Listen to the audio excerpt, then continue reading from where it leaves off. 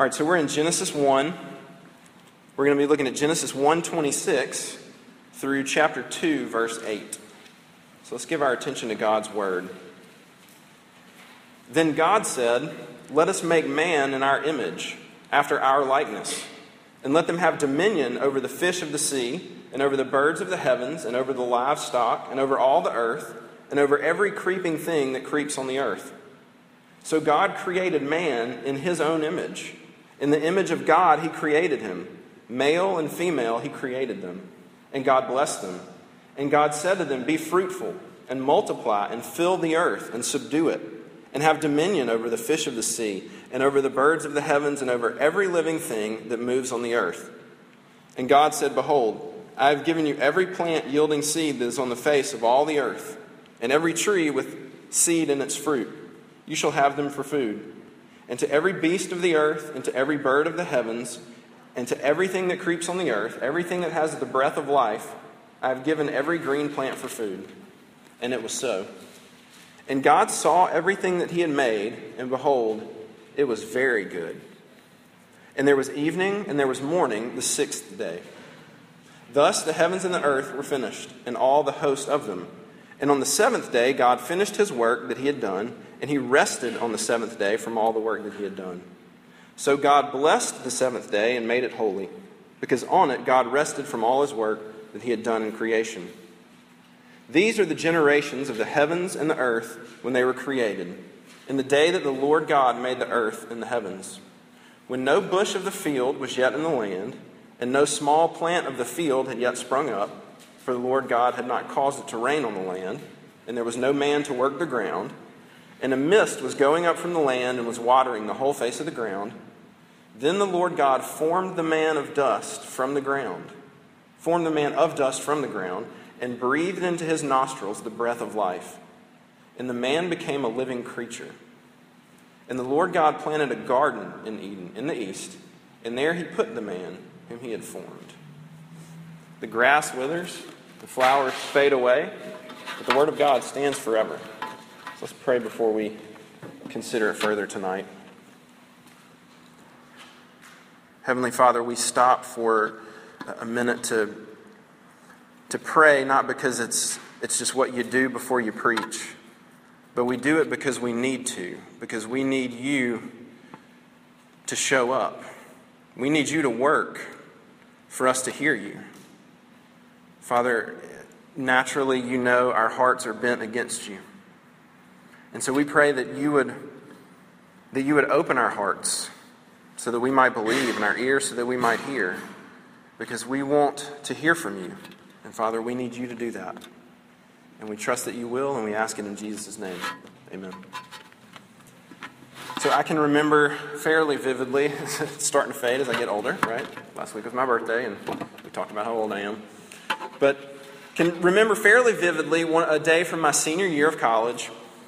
Senior year at Ole Miss, I was walking around campus with one of my best friends, and we decided to stop by our campus minister, our RUF campus minister's office, and drive him crazy. And so we were sitting there in his office, and the campus minister asked my friend, he said, you look like you got something on your mind. What's eating at you?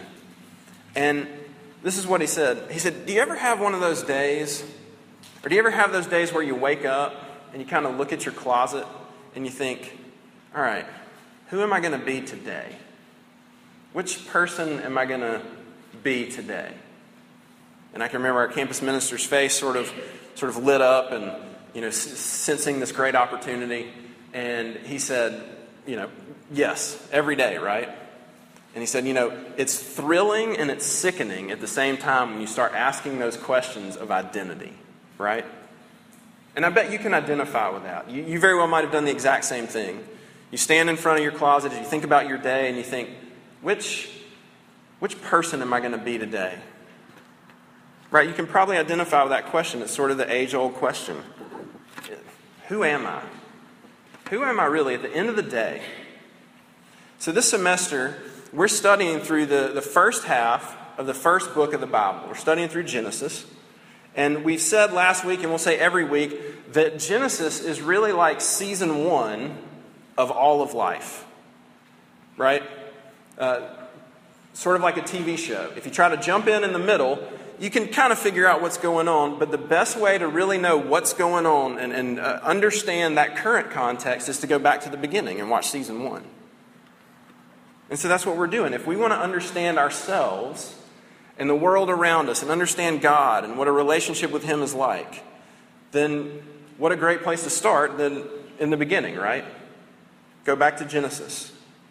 And so here we're really asking this text, sort of the fundamental question, what's life all about? What's the purpose of life? What am I doing here? And so I want to look at that really in 2 ways. We're going to sort of answer 2 questions, or we're going to try to. Basically, we're going to look and ask, what are we as human beings? What are we? And the second question, what do we do? What are we and what do we do? Now look, those are obviously huge questions, and so we're going to only be able in a few minutes to talk in pretty broad strokes.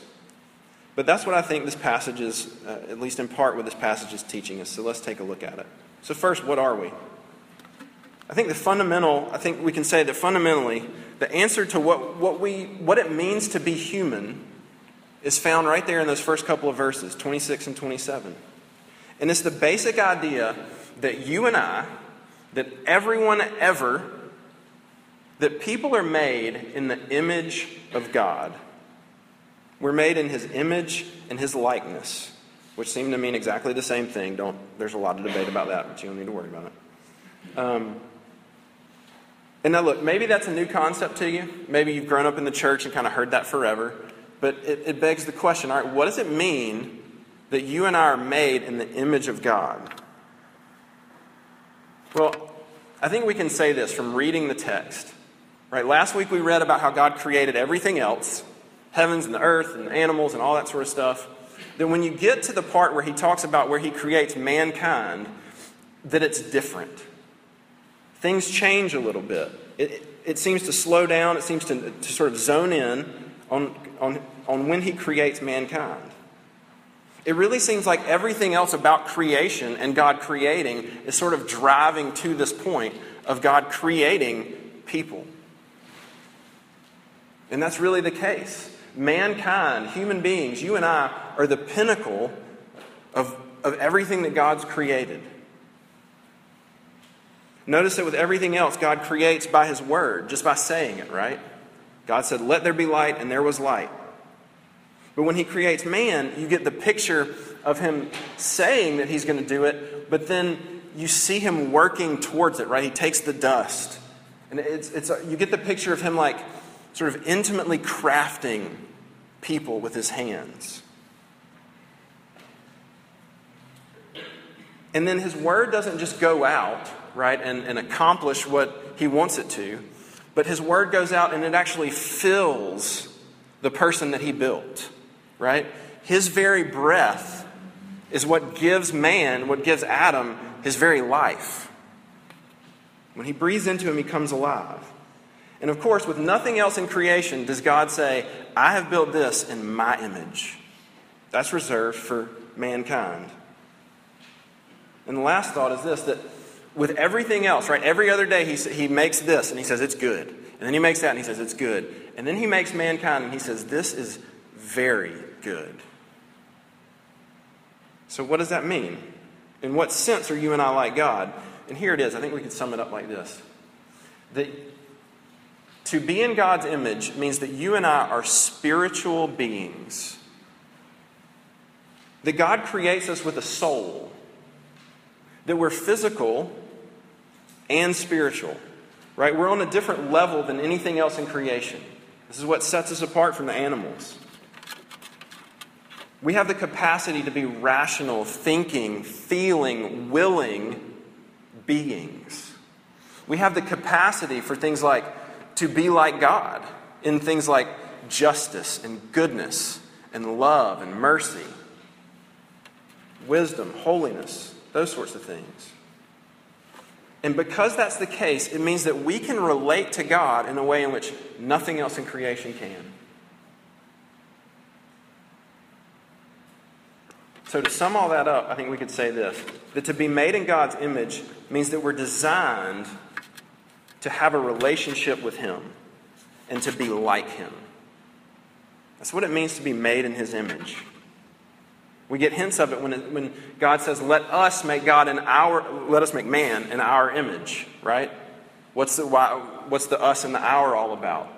Well, it certainly seems to be pointing to the fact that God in himself exists in a community, right? He exists 3 in 1, Father, Son, and Holy Spirit. And to be made in his image, we necessarily are relational, communal beings. We're going to talk about this more next week, either next week or next. But fundamentally, we're made to be in relationship with him and to be like him, right? If you think about what Jesus says is the greatest commandment, to love the Lord your God with all your heart, soul, mind, and strength, and to love your neighbor as yourself. So that means that the number one sort of identifying aspect of being human is a relationship with him. That's where our humanity really is fully realized. All right, so what does that mean for us? Let's try to apply that. Well, it means if you want to begin to understand who you are as a person. And now look, this means whether you're currently a believer or not. This is for just all people, right? If you want to begin to understand yourself as a person, who am I? Then you have to understand that your relationship with God is the primary arena in which that takes place. In other words, fundamentally, who you are as a person is your relationship with God and what he says about you. In other words, he defines who you are.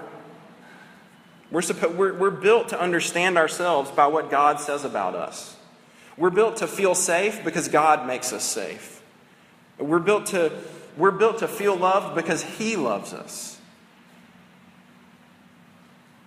We're supposed to understand ourselves by what he says, first and foremost, because he's the one that made us. And his opinion is the ultimate, right? I'll give you this illustration. I heard a story about a lady named Barbara Lee, who was a congresswoman from California in 2001.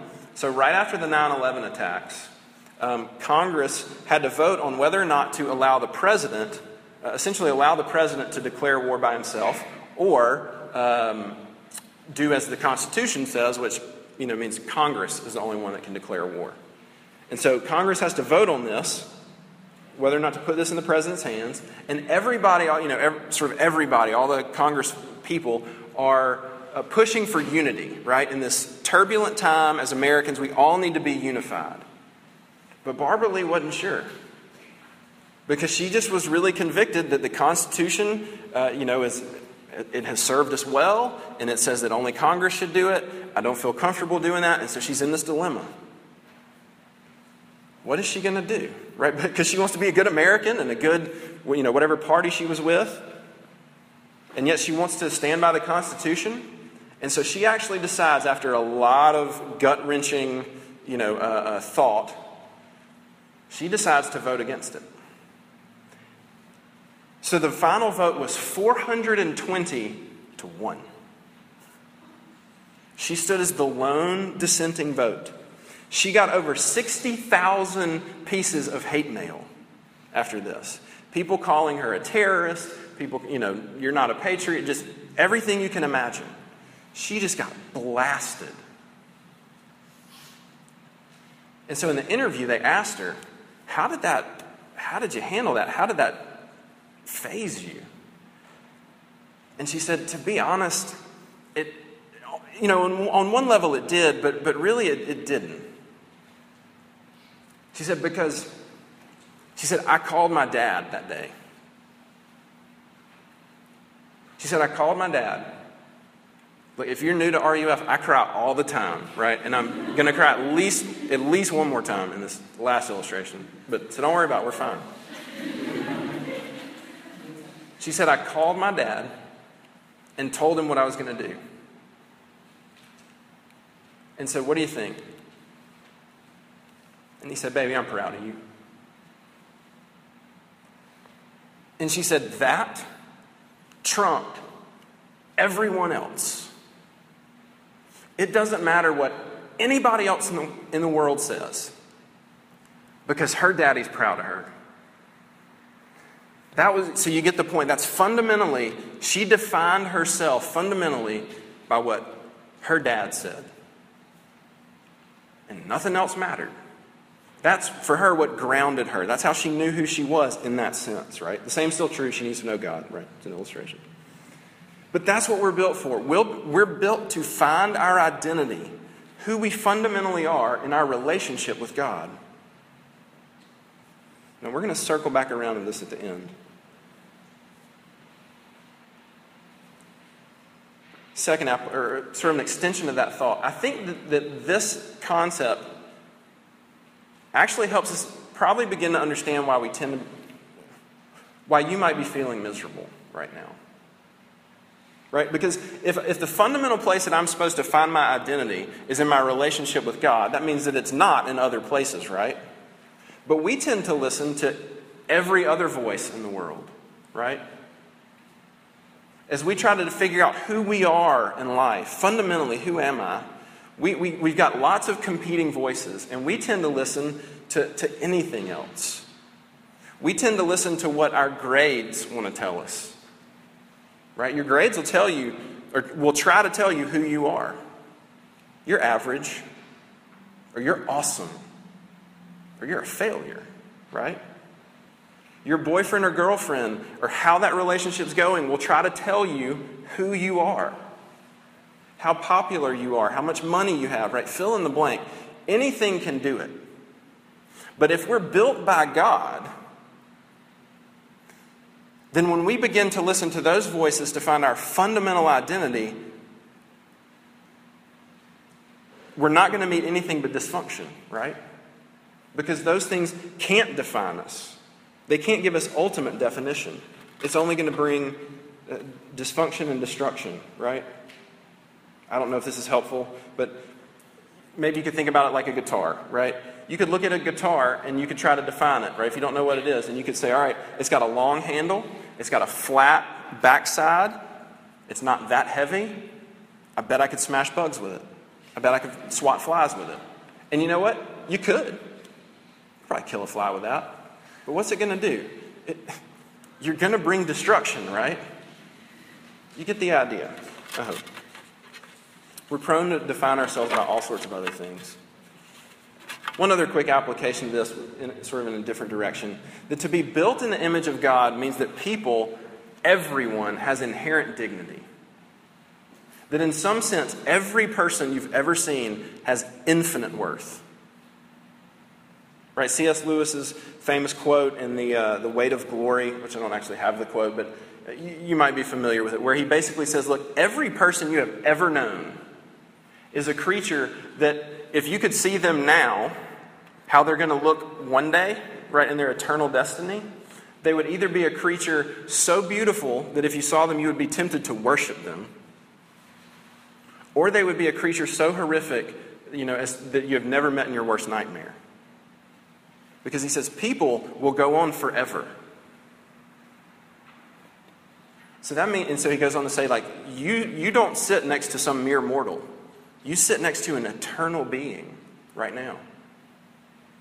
So if everyone is made in the image of God, it means that that person has infinite value and dignity. So that means we can't just toss people aside, which we're awesome at, right? I know I am. We tend to see people as obstacles. They get in our way in traffic, they get in our way in line, in class, and But if this is true, we have to see people as incredibly valued, as bearing the image of God himself. It means that we need to move towards people of different race, of different culture, of different anything, because they're valuable. They have things, they reflect God. And it also affects how you treat yourself. And we all need to hear both of these, but some of you need to hear this particularly. That it means that you have infinite dignity and worth in God's eyes. And that means, despite what the abuse that you suffered tells you, despite what that voice tells you, that you're not worth it. And you need to know, you need to hear that you were built in the image of God. And you have infinite value. All right, so that's who we are, very broadly. What do? We have to move quickly. We're built in the image of God, so what do we do? All right, so the idea of image to the original readers of this text would have meant something fairly specific. Moses wrote this, so it's for the Israelites after they've been brought out of Egypt. The concept of image was what a king would do. He would set up images in areas of his kingdom in which he could not be present. Right? It would be an image of himself. So he conquers this land, but he's going to live over here, so he sets up images over there, right? Sort of representations of himself to show this is who rules here. And so that's what's at work here also in this passage. That we are the image of God. That we reflect who God is and what He does. To show that as we live and operate on this earth, that we're God's image. He rules here too. We represent His reign as king. So what does the king do? We talked about it last week, right? He creates. He brings things into order. He brings beauty and life and light. Notice the things that Adam does in the passage. 1:28, God says to be fruitful, subdue the earth, have dominion over it. 2:15, work and keep the garden. And 2:20, we didn't read, Adam gives names to all the animals. Right? God built us to do things, to create, to bring order and beauty to this world. To figure out what the world can do, to mine its resources. So what does that look like for us? A few applications real quick. Well, first, it means that you need to do something, right? That you're called, not just called, but you're built to be productive, to be fruitful, to do things, right? And to do things ultimately on behalf of the king. So have you ever even thought about how might you use the talents that you have to better this world? Ultimately, to further the kingdom of God. Sort of the second idea, it brings great dignity and purpose to whatever it is you do. Right? Because it means that there's no menial task. Because what you do on behalf of the king, the creator of everything. There's no such thing as a small task, right? So that means that right now you're called to be a student at least. So your studies actually are, you can study to the glory of God. Being a student to the glory of God doesn't just mean that you tell folks about Jesus while you're here. But your studies in and of, I'm jumping the gun here, but. So that means that you're not just, your identity is not, you're just not a doctor to be, right? You're sort of on probation and then like God will use you in His kingdom when you're, thank you very much, you've graduated. No. Your occupation, so to speak, is student. And you can honor God in that. The work itself is good and worshipful. Another application or sort of extension of that. That's what I was getting at earlier. That the actual work itself is God honoring. That whatever way you bring beauty and order to this world is good. What it means to be a Christian accountant doesn't mean that doesn't just mean that you share your faith with your coworkers and you put Bible verses up in your cubicle. That you're actually taking those numbers that are chaotic and nobody else understands but you do, and bringing them into order and putting them the way they're supposed to be and making sense of that. That in and of itself pleases God. Whatever it is you do. So it means that doing a good job, right? If you're a banker, this might shock you, but it means that making money is honoring to God. That's how you fulfill, that's a big part of how you fulfill your calling. Make money and make it well. Right? As you do it unto the Lord, do it honestly and faithfully. Those sorts of things, of course. And last thought, it doesn't just pertain to your job. It stretches into every single area of your life. Right? It's not just at work that you can honor God, but it's in every little thing that we do. What if we really began to think about our lives like that? That what I am built to do, everything I'm built to do, I do it right in front of the face of God, and it can make him happy. That he's called me to do the million little things. Wash these dishes tonight. He's called me to help bring in the speakers at RUF. Whatever it is, right? Just the little things that you do. What if my kids, what if I began to think like that, really? And what if my kids could actually detect a little bit that I looked at giving them a bath, that I didn't look at giving them a bath as one more thing we got to do to get you in bed so that I can do what I really want to do, which is nothing. Sit on the couch and watch TV so I can have illustrations for RUF. What if they could taste, or maybe what if they could smell the fact that I looked at giving them a bath, which is the hardest, it's getting better, but this is the hardest thing in the world to me.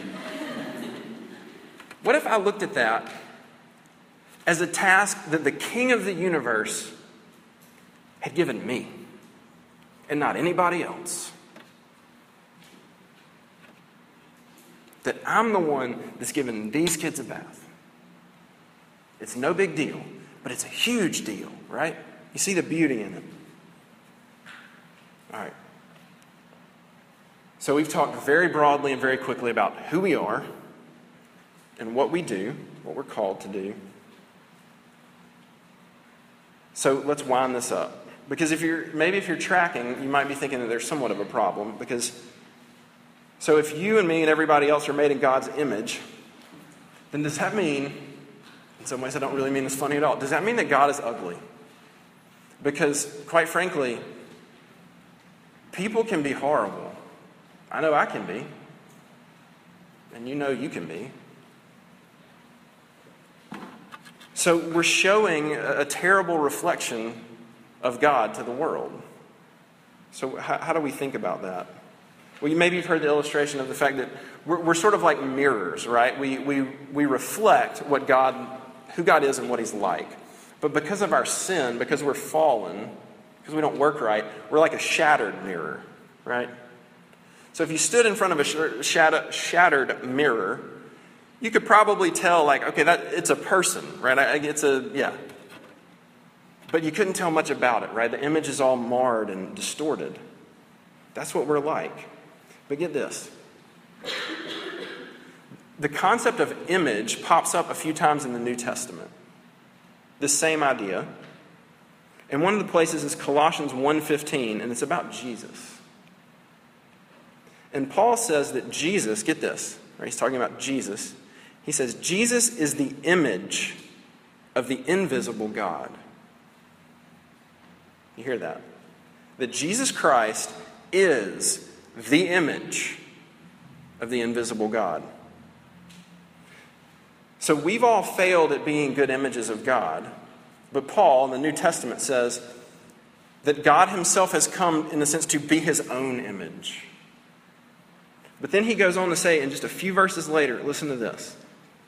Or let me say this. So that means that we can look at Jesus. If you want to know what God's like, look at Jesus. Right? Look at his perfect image. So what do we see? Well, here's what Paul says just a few verses later.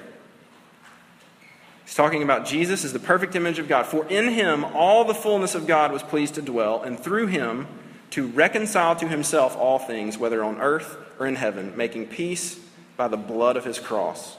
And you, who were once alienated and hostile in mind, doing evil deeds, he is now reconciled in his body of flesh by his death, in order to present you holy and blameless and above reproach before him, if indeed you continue in the faith.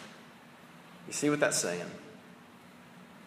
All right, what is God like? What should his image look like? Well, it's supposed to look like Jesus. So we look at Jesus, and what do we see? We see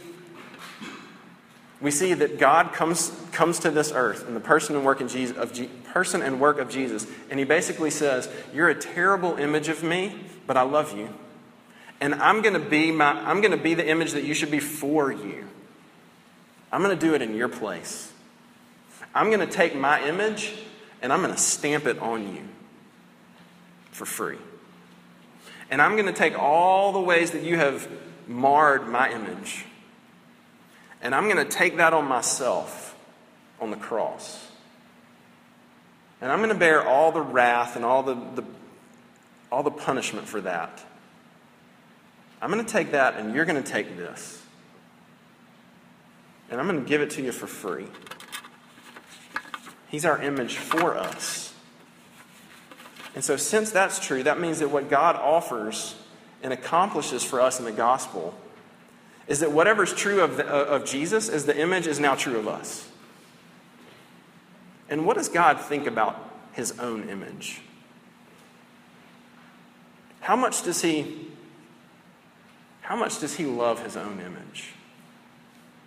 Right? Think about when Jesus is baptized. As he comes out of the water, what does God say about his own image, about his son? He says, "This is my beloved son, in whom I am well pleased." Right? So do you see the beauty of the gospel? That God is offering and accomplishing for that to be true of you and me.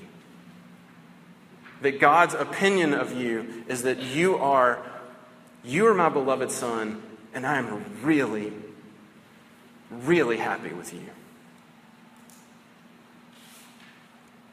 I'm going to end with this, hopefully. And by we're going to end, I just mean I hope I can get through it. Quick thought. Illustration. Shoot. So the other day, was in the kitchen. We got 3 kids. Youngest is a little girl. She's 2.5. Cutest thing you've ever seen, in my opinion, right? And walking through the kitchen, she's sitting there on the stool. And I looked at her and I said, "Lucy, I love you. And I think you're beautiful." She's 2.5. I'm not even sure she really knows what that means. But at the same time, she knows exactly what that means. And if you could have seen her light up, it was amazing.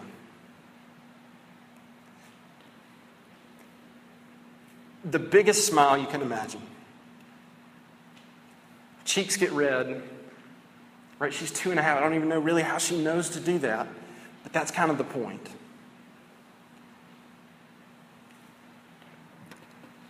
She's built for that. She's built to have somebody look at her and say, "You are beautiful." Because we're all built like that. And that's just a little taste. Even though it feels like that one might be, to me, in a sense, it feels like that one's actually bigger than the truth. But it's not. That's just a little taste of what Jesus offers us in the gospel. That he looks at us, as messed up as we are, and he says, you're beautiful because you're mine. That's the good news. Hope you take it. Let me pray for us. Heavenly Father, what a beautiful truth. We pray that truth would change all of our hearts. We ask it in Jesus' name. Amen.